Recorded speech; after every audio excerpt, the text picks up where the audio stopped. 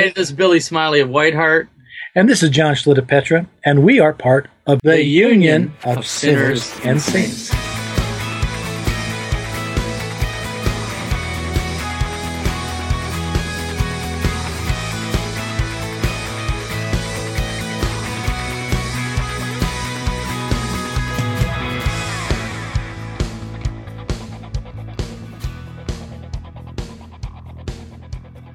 Welcome back to the Frequency Podcast, everyone. I'm here with Joe Brookhouse in Portland, and we're just catching up. We've been actually talking for 33 minutes before we hit the record button. That's right. Because it's the only time we get to check in and talk other than Google Hangouts from time to time. Yeah. Which gets sparse every once in a while. I feel bad when we don't talk, Joe. It's almost like we're extended family. We've known each other for 5 years. Well, I know. I notice like if we go, this sounds really pathetic, but I notice like if it's been like a day and a half or 2 days since we've like exchanged a message or something, and I'm like, I hope he's okay. I hope he knows that he's still my friend and that we're on, it's kind of pathetic that way, but it's, we've been ramping up for Easter. I know you have been, and shoot, man, it's been busy. Yeah, definitely. And the funny thing is, in all the busyness, I finally hit, after Good Friday, hit Saturday, sort of was able to slow down a bit. Sunday morning was done, and then Sunday afternoon, I was able to actually sit down and listen to your last recording and interview with Nine Lashes. Oh, cool. And I say that because unfortunately, we put content out there, but the last thing you want to do is listen to yourself, number one. And you are not kidding. Yeah. Yes. And then on top of that, to spend 14, 28, 38, whatever the episode is, in listening to your own stuff, I'd rather listen to stuff that we want to share. So we're always moving forward. We never look back.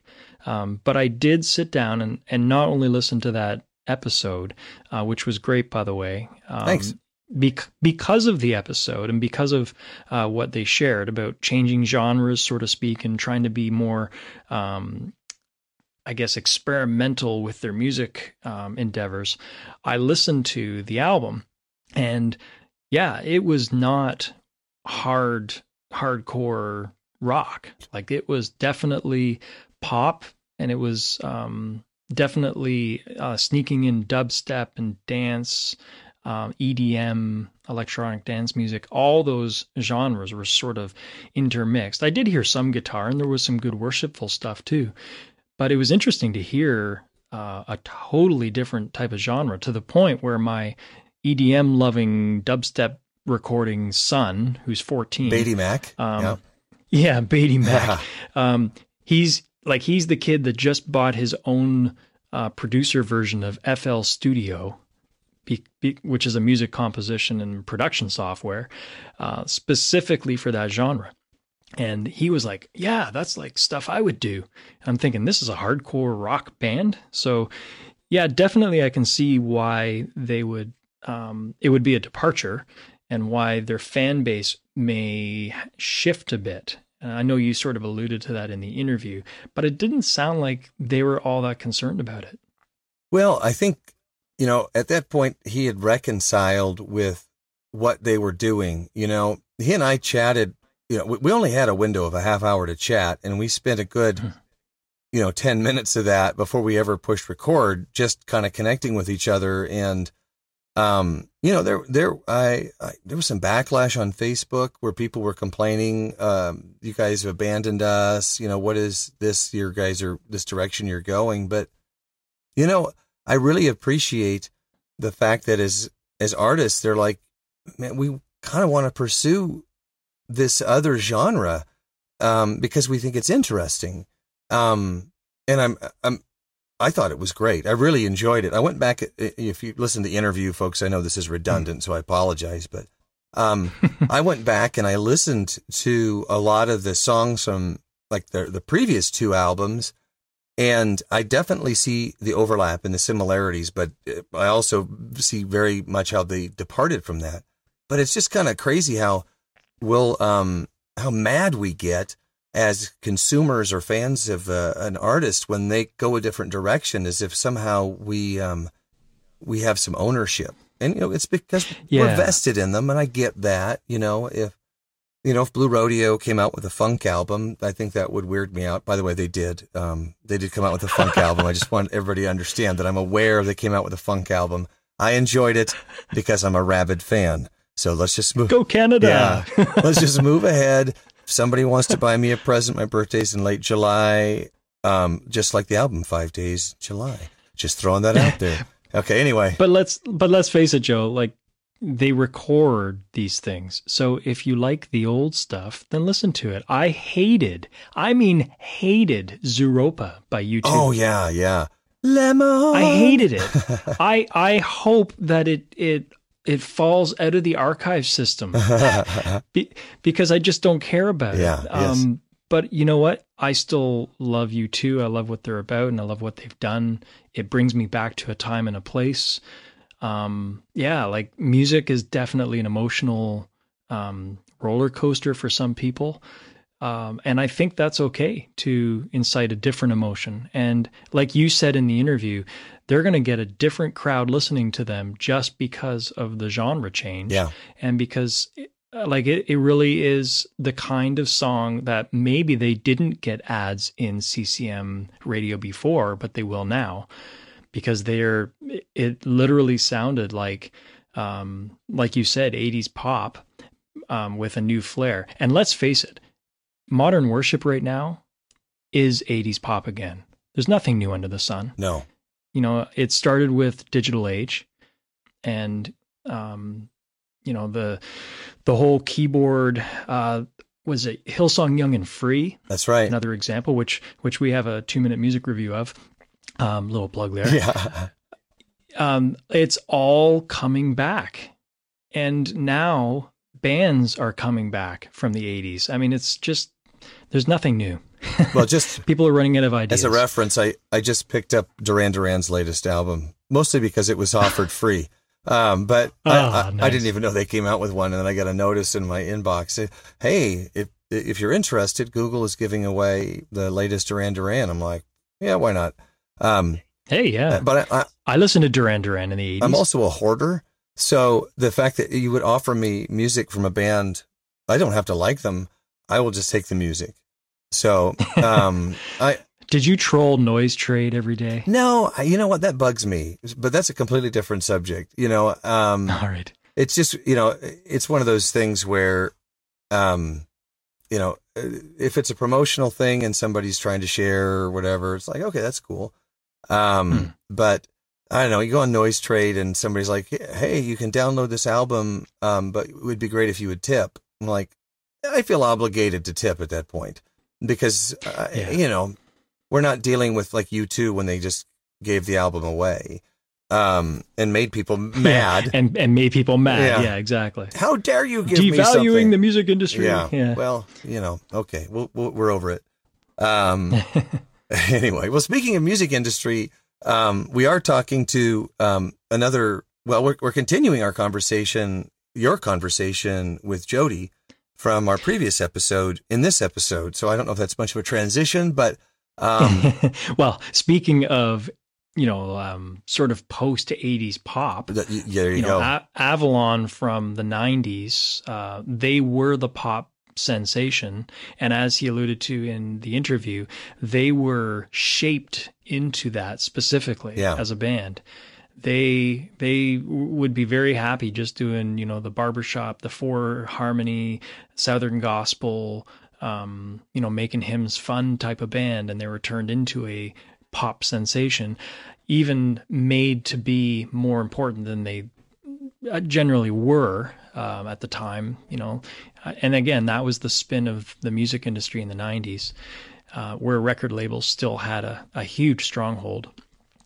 Nowadays, you can do just as well from your basement, so there's a lot more competition. Absolutely. But Jody definitely at the pinnacle. We're getting to the point in the interview where he's at the pinnacle of his career, and it means nothing. And then what do you do when you've got Grammys and you've got awards, you've got Dove Awards, you got people saying how much they think you're awesome, But if you can't pump them out every week, every year, and be better and better and better. So again, it goes to show you that fame is not everything. And in the end, he would rather have not lived. And God's intervention and family and walking through, depression and all these different aspects in his life to get him to the end of himself. And as we go into the next part of the interview, he comes out the other side and is able to share the hope that he was able to get, the conversations he had, and then sort of what God's been doing in his life since, and where that's taken him in his musical journey and his personal journey. So let's dive right into part 2 of the interview with Jody McBrayer.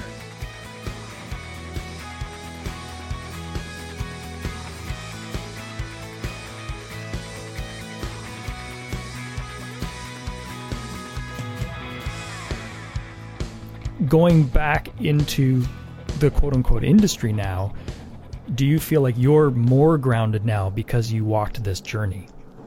Oh, of course. I mean, I don't think that we ever arrive, and I think that that's the main thing that is kind of just where I am now. Like the foundation of where I am now is I just, please don't pretend like you've got it all together, because I know you don't. That's just my, because I know I don't have it all together, and sure, maybe I'm a lot farther back in my journey than you are, but I just, there are so many. I have friends that work at mega churches. All these friends of mine that used to be in the music industry are now taking music pastor positions, and they work at these huge churches in the United States. Yeah. Some of them 10, 12,000 members, and wow. And they have this, just this unrealistic code of ethics that they put on people, and these unrealistic expectations of job descriptions, and all these things that I'm like, are you kidding me? So it's like you're not allowed to be human anymore in Christianity. It's like if you make one mistake, or you make one admission of depression or guilt or impropriety or anything, you're immediately written off as unworthy. And I'm sorry, you're no longer allowed to hold a position as leadership in this church. Bye-bye. Goodbye. And it's like the irony of that, when the disciples were full of problems. Yeah. Oh my gosh. Look at the people that Christ, David had a man killed so he could sleep with his wife, for Pete's sake. Yeah. And God called him a man after his own heart. I'm not going to buy it anymore with people. And I don't mean that to be rude or cynical. It's not cynical. I will love you until the day you die. I am a loving person. But please don't pretend like you've got it all together with me, because I know ultimately when the doors are shut and nobody's around, you don't have it all together. Yeah. And that's okay. Yeah. It's okay. That's where Jesus meets us, in the place where we don't have it together, and he brings those pieces together. Amen. But I can't live that way anymore. I can't pretend. And that's part of what I did with Avalon, is we put on this glossy front. I put on this front of, hey, I'm Mr. I've got it all together, Mr. I can sing a song, and Mr. Super Christian. And it just was not the case at all. And it's not the case now. The only difference is I recognize it in myself, and I'm striving to be better. Yeah, I would say an artist that comes to mind with that sort of same mantra, use the same term you did, is Rich Mullins. Yes. Yeah. Absolutely. The ragamuffin gospel, brother. Yeah. I'd almost equate to what you just described in your journey as his journey. We talked to the guy who put that film together, and the movie Ragamuffin, which is what I would say is a true depiction of Rich Mullins' journey, and it was done in partnership with his brother, which is good. David Leo Schultz, I believe, is the guy we interviewed. And so as you're talking, I'm thinking about that film, and he's talking about the alcohol abuse, the wanting to live up to standards, no, I don't want to be a spin doctor. I don't want to pump out that next great song for Amy Grant. And Amy's great, but again, it's that whole industry bubble, right? Yeah, it is. And the expectation in that industry, the expectation in anything, I think we say industry, but let's just go ahead and throw out ministry and say, because now I truly believe that 99% of the people that are in Christian music are in it for the ministry reasons. Mm-hmm. I believe they are. I've met most of them. I know most of them personally. Matthew West lives 4 blocks away from me. We've been friends with his family for years, and I know Matthew's heart. Yep. He's not perfect, but he's a great dad. He's a great husband, and his desire is to use his music to encourage people. I know that. Having said that, in music ministry or in church ministry or whatever ministry you find yourself in, there is this pressure of perfection and performance. And I don't understand that. It's like, no wonder people are leaving the churches in droves, because they just can't live up to what the church expects them to be. It's not possible. If it were possible, then there'd be no need for the blood. There would have been no need for that sacrifice. Yeah, and do we truly understand God's grace? Well, yeah, and now, I mean, obviously there is an extreme to God's grace too. I mean, we can't depend on grace, to cover us, and that means it's a license to do whatever we want. Agreed, obviously, yeah. God has called us to try to live a life of holiness and to be like Him. But He's also omnipotent and all-knowing. He knew that wasn't going to happen, and so He knew He had to send a sacrifice. Yeah. So more the sanctification of it all, where we have to desire to want to do better and to be better.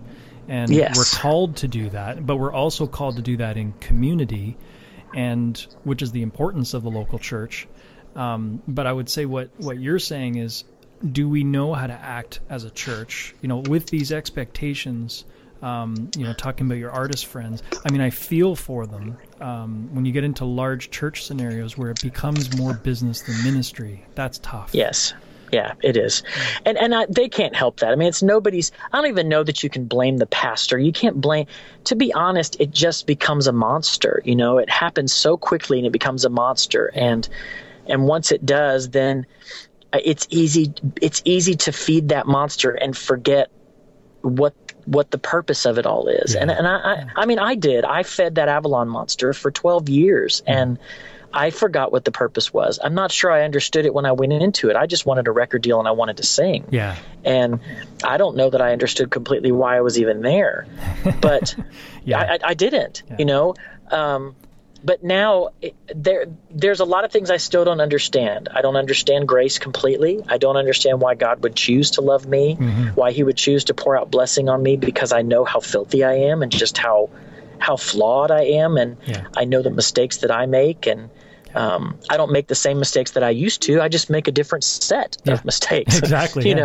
I've learned some lessons and I've changed how I act, but I think all of us, I heard a pastor say one time when I was a little kid, and I never understood it before, and then I've heard the expression since, but I heard him say that the ground is level at the foot of the cross.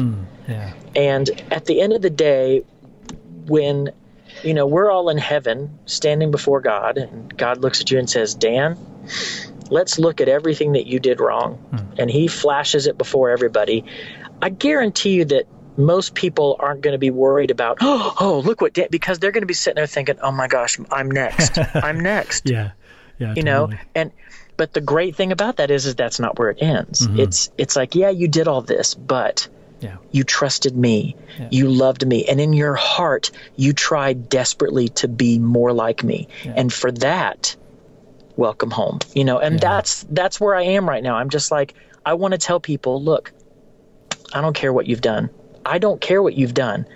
You've got to repent for it. You've got to pay the consequences for it, because that's not going to change. But you can still have an abundant life in Christ. Amen. Regardless of what the first whatever church of whatever might say, or, that's not Jesus to me. Yeah. And I believe that with the core of who I am. I really do. Man, I could keep talking to you for a long time, but I want to value your time and your family. I just want to ask you a couple more things. Sure. Sidewalk Prophets wrote "When We Look Back" on the new album. How did that come about? Well, to be honest, I didn't even know they wrote it until after I recorded it. And the song was presented to me, as the song that they thought would be great for the record. And when they give you the songs for your record, when they contribute, you don't know who wrote them. Like, I don't, there's no names attached to them. And that's for good reason, because you don't want to, if it's a friend of yours, which I knew a lot of people, I didn't want to feel compelled to like something because it was written by a friend or, a loved one or something. And so I didn't know they wrote it until afterwards. And then once the record was finished and stuff, I got a text message from one of them, and they just said, thank you so much for recording the song. And we're honored. And it has ended up being probably one of my probably top 3 favorite songs on the record. I love it. And I love what it says, because it's again, where I am right now. Mm-hmm. It's like, I don't expect God to say, you did awesome. What a great job. You were perfect. And he's not going to say that, but he's going to be like, you know, you gave it all up to just give people a glimpse of who I was. You know, and that's what I want to do. No, that's awesome. And honestly, having listened to the album, it does sound like who I would hope you would be. I think it does. It plays to your, because I'm critical by nature. I listen to a lot of music. Yeah, I am too. And honestly, I was pleasantly surprised that you tackled the genre that lends itself to your voice. Honestly, there's a couple that I could hear choirs sing, cantatas sing, like you name it. But there's also rock gospel in there, which resonates with me. So it's well done. But I didn't find you compromised to meet the industry, is what I'm getting at. Okay. You weren't trying to specifically be CCM or a certain genre. It was definitely your character.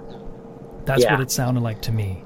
Yeah, it is. It is. I mean, I don't even know that I thought about I don't even know that it crossed my mind anymore. I just picked a grouping of songs, like I said, that communicated my heart. And, there are a couple of things. I think when you're finished with a record, you always go back and go, boy, I wish I would have done this. Like for specifically the song God is in Control that I did with Melissa Green, who was in Avalon with me, the duet. I think an ambulance is passing by right now. So sorry about that. The dramatic hindsight. Effect. Yes, I know. Being 2020, obviously, I think I would have gone back and done that more acoustic, probably more scaled back, not the orchestra, not the big production of it. Right. Because the reason why I wanted to record that song is because the lyrics to that song have always and I wasn't in Truth when that was recorded. It was a group before me. Right.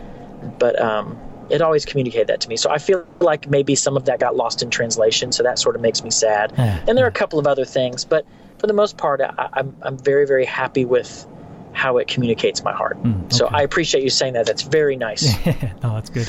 And obviously it just came out, so it's probably available in Christian record and bookstores. I don't even know if you call them record stores these days, but they'd be in Christian bookstores and online as well. I was able to grab it off Rhapsody, which is a subscription service, which could be a whole other conversation because I pay $9.99 a month for this thing, and you're not getting $9.99. But I listen to a lot of music, so it would cost me a fortune to download every artist every single time. But usually what we say on Frequency is if we like an artist, we pay for it anyways. So there you go. That's true. And I don't, that's part of what the nightmare was when I was in Avalon, because, 2003, 2004, that's when everybody started downloading music and they stopped buying CDs. And the Christian music industry didn't know how to deal with it. I still don't think they know how to deal with it. Yeah.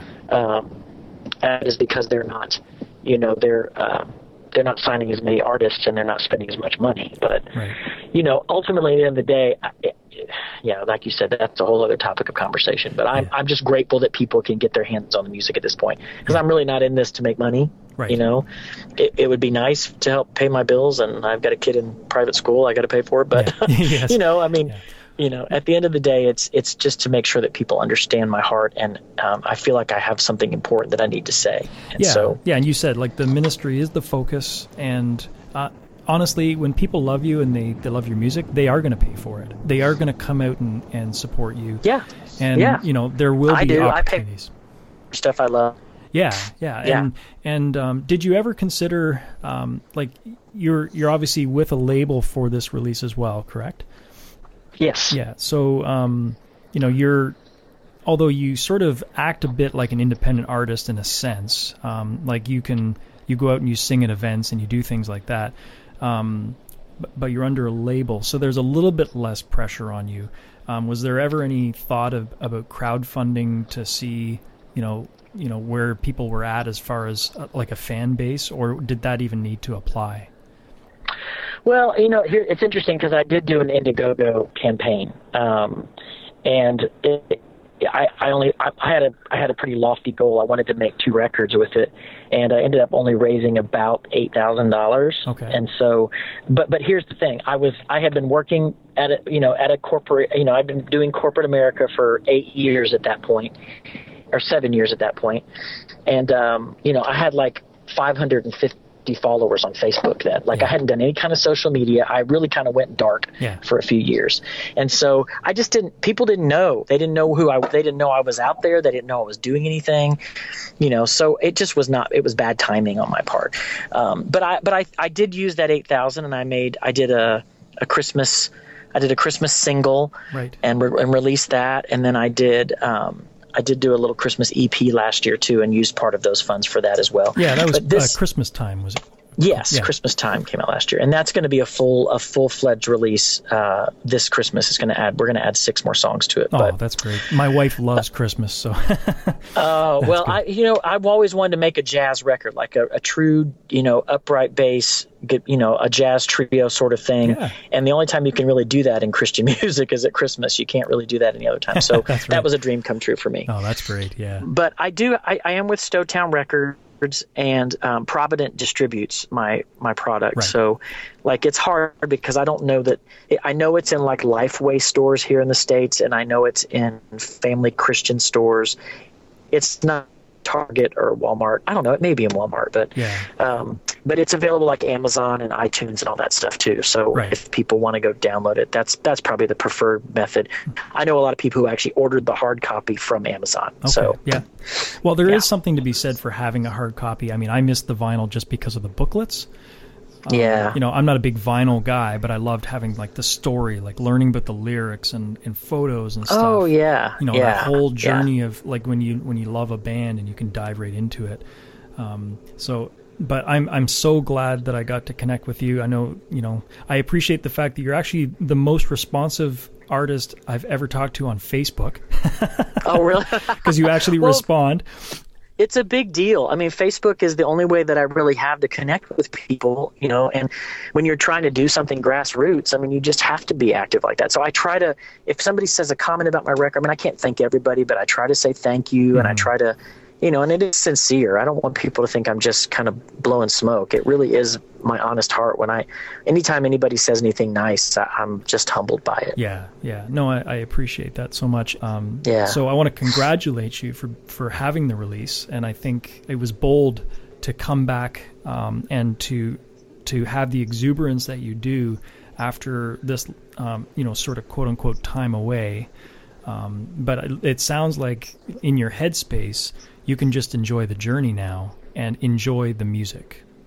Yeah, that's absolutely true. I mean, I'm just, I don't know what tomorrow has in store, and I'm sort of taking it one day at a time. Mm-hmm. And my heart is willing to go wherever God wants it to go. And that's a big deal for me. I don't know that I've ever been in that place before, but now I'm just like, okay, God, whatever you have. And, I'm doing this trio too, this new trio called Cana's Voice, which is a little bit more in the Southern gospel field, even though it's probably contemporary Southern gospel. Yeah.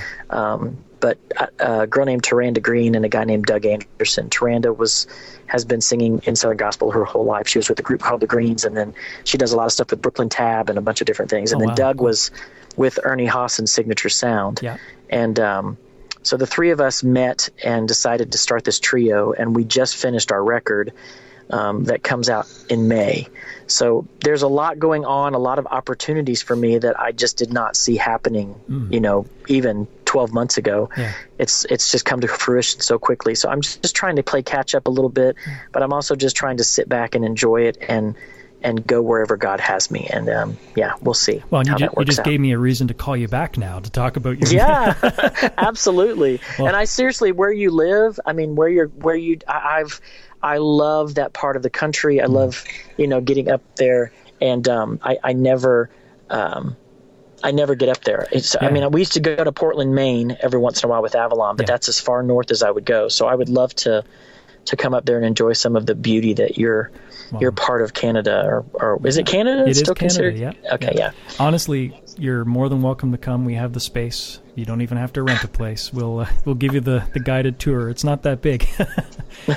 Well, I mean, I just look. I'm a water person. Like for me, I went on a cruise 2 weeks ago, it was a music cruise, so I was working, but I literally sat in my room and stared out the balcony at the water most of the days, and I didn't, for me, that's perspective. That's God. Yeah. I see God's hand in that. And so put me on the edge of a cliff and let me stare out at the water, and me and Jesus still have coffee. Well, honestly, I mean, I guess you would be a little jealous because my home is in the rolling hills of PEI and I'm 10 minutes from the ocean. So, oh gosh. Yeah. So Yeah. If that's any way to entice you, bring your family. We'll make a go of it for sure. And I'm not just saying that. Honestly, there's been a few opportunities where people that I've connected to, even just through social media in Atlanta, have made plans to come up here because they wouldn't normally be able to afford to bring their family, but they can just park themselves in our guest room and then go for the day. So we want to allow that opportunity for people. So, anyways. Well, I appreciate that so much, Dan. Yeah. And you just very kind, and I appreciate what you're doing to bring a spotlight to people like us who maybe more independent type artists, people who are just trying to do what God has called them to do. I'm very grateful. No, Thanks for your time. And I thank you for being a part of the podcast. I'm so glad we finally got to connect and talk. And thanks for sharing your heart with us. That's really what matters in the end. And I hope that we can talk again soon. I do too. Thanks for your time. It was awesome. And I look forward to actually meeting you in person.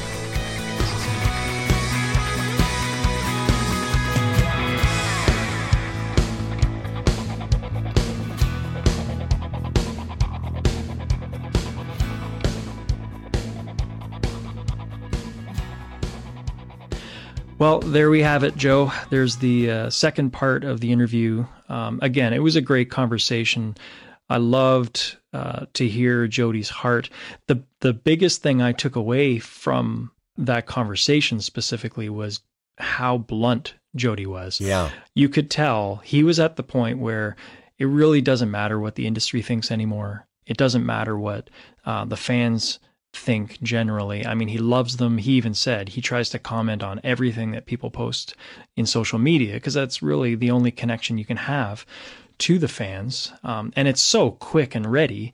It can be intimidating, but even after the interview, he's on tour buses with Mark Lowry for Mark Lowry, and Mark Lowry has tons and tons of he's like a techno. He's bored all the time. He's got ADD. He's always on the move. I can relate. And he's on he's on Periscope, videotaping, singing, and they're doing it impromptu, and they sound great. They're with his new band who's opening for Mark Lowry. And if you don't know who Mark Lowry is, because surprisingly, I've got a lot of friends here in Prince Edward Island that don't have a clue who Mark Lowry is, which shocks me. Right. But he's one of the founding members of the Gaither Vocal Band, who is also a well-known Christian comedian from the 90s. Mm-hmm. And he has taken this band, including Jody, under his wing, and is giving him a place to sing again after a long journey and a long battle with himself, and then getting back into the music industry. So it was a raw interview. I loved his heart. I loved the fact that he just told it like it was, and he's more than willing to come back and share with us again. So I look forward to another conversation as he gets into his other projects. Yeah, I'd say it was definitely refreshing to hear how just authentic, bluntly honest he was in the conversation. And I think it's really helpful for people who are listening, if you're an artist, to understand that there's a lot of work in there when you choose to go the professional route. And as much freedom as it seems like that one can find in that, being independent is great, but you're not necessarily independent. You're serving God, but you're also working for your family.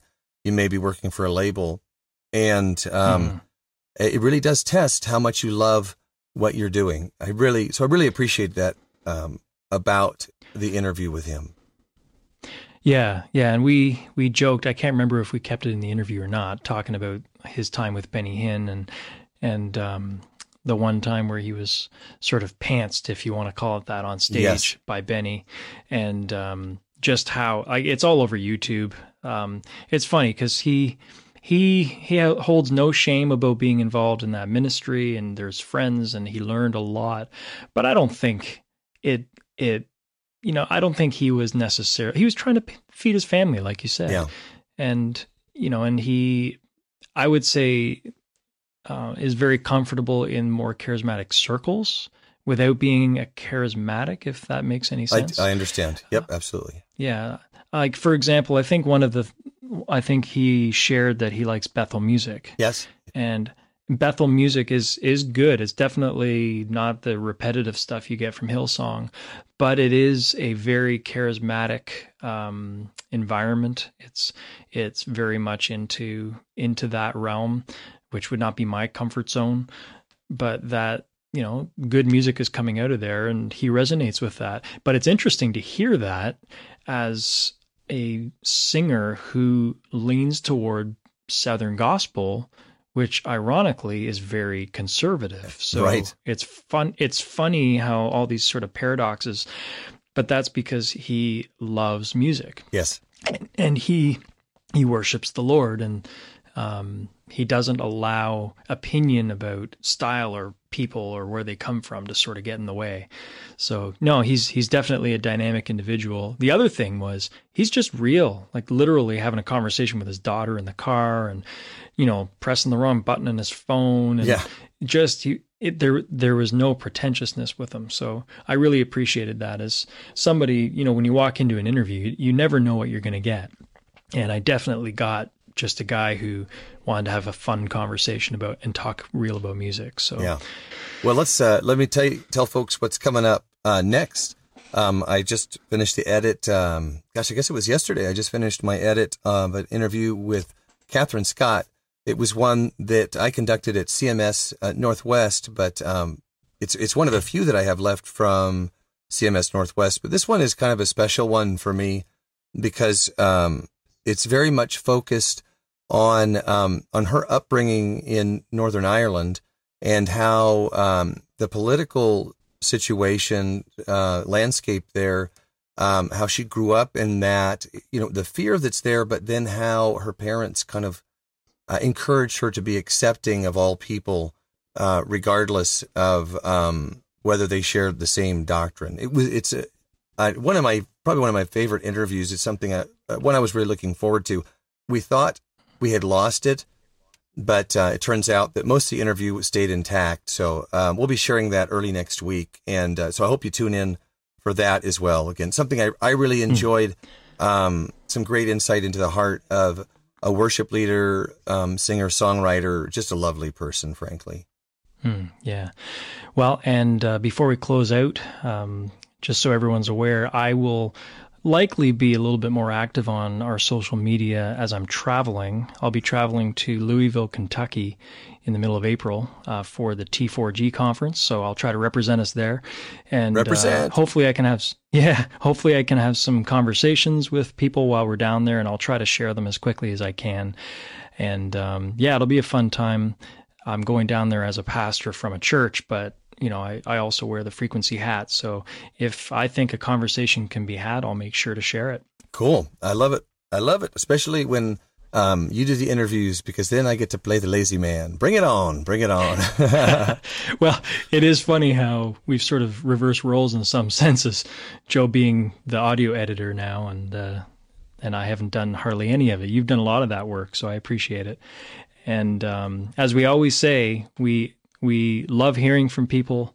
Please connect with us on social media, and Facebook and Twitter seem to be the mainstays. Yep. We do have an Instagram account, which we try to keep up with. We are on SoundCloud as professionals, so you can find us there, subscribe, listen to us there, and you can get our audio from there at any time, and they have their own app, so you don't have to go to our website specifically to get the podcast, or iTunes, as always. And I think the Tuned In network And I think there's one more, Joe. I can't remember. Stitcher's out there. Yeah, Stitcher. That's the other one I was thinking of. And so we love to hear from you. Rate us if you can. It helps more people listen. And we hope you will catch up with us again soon. God bless, guys. Hope you had a great Easter. I'm going to eat pizza. Don't rub it in, Joe.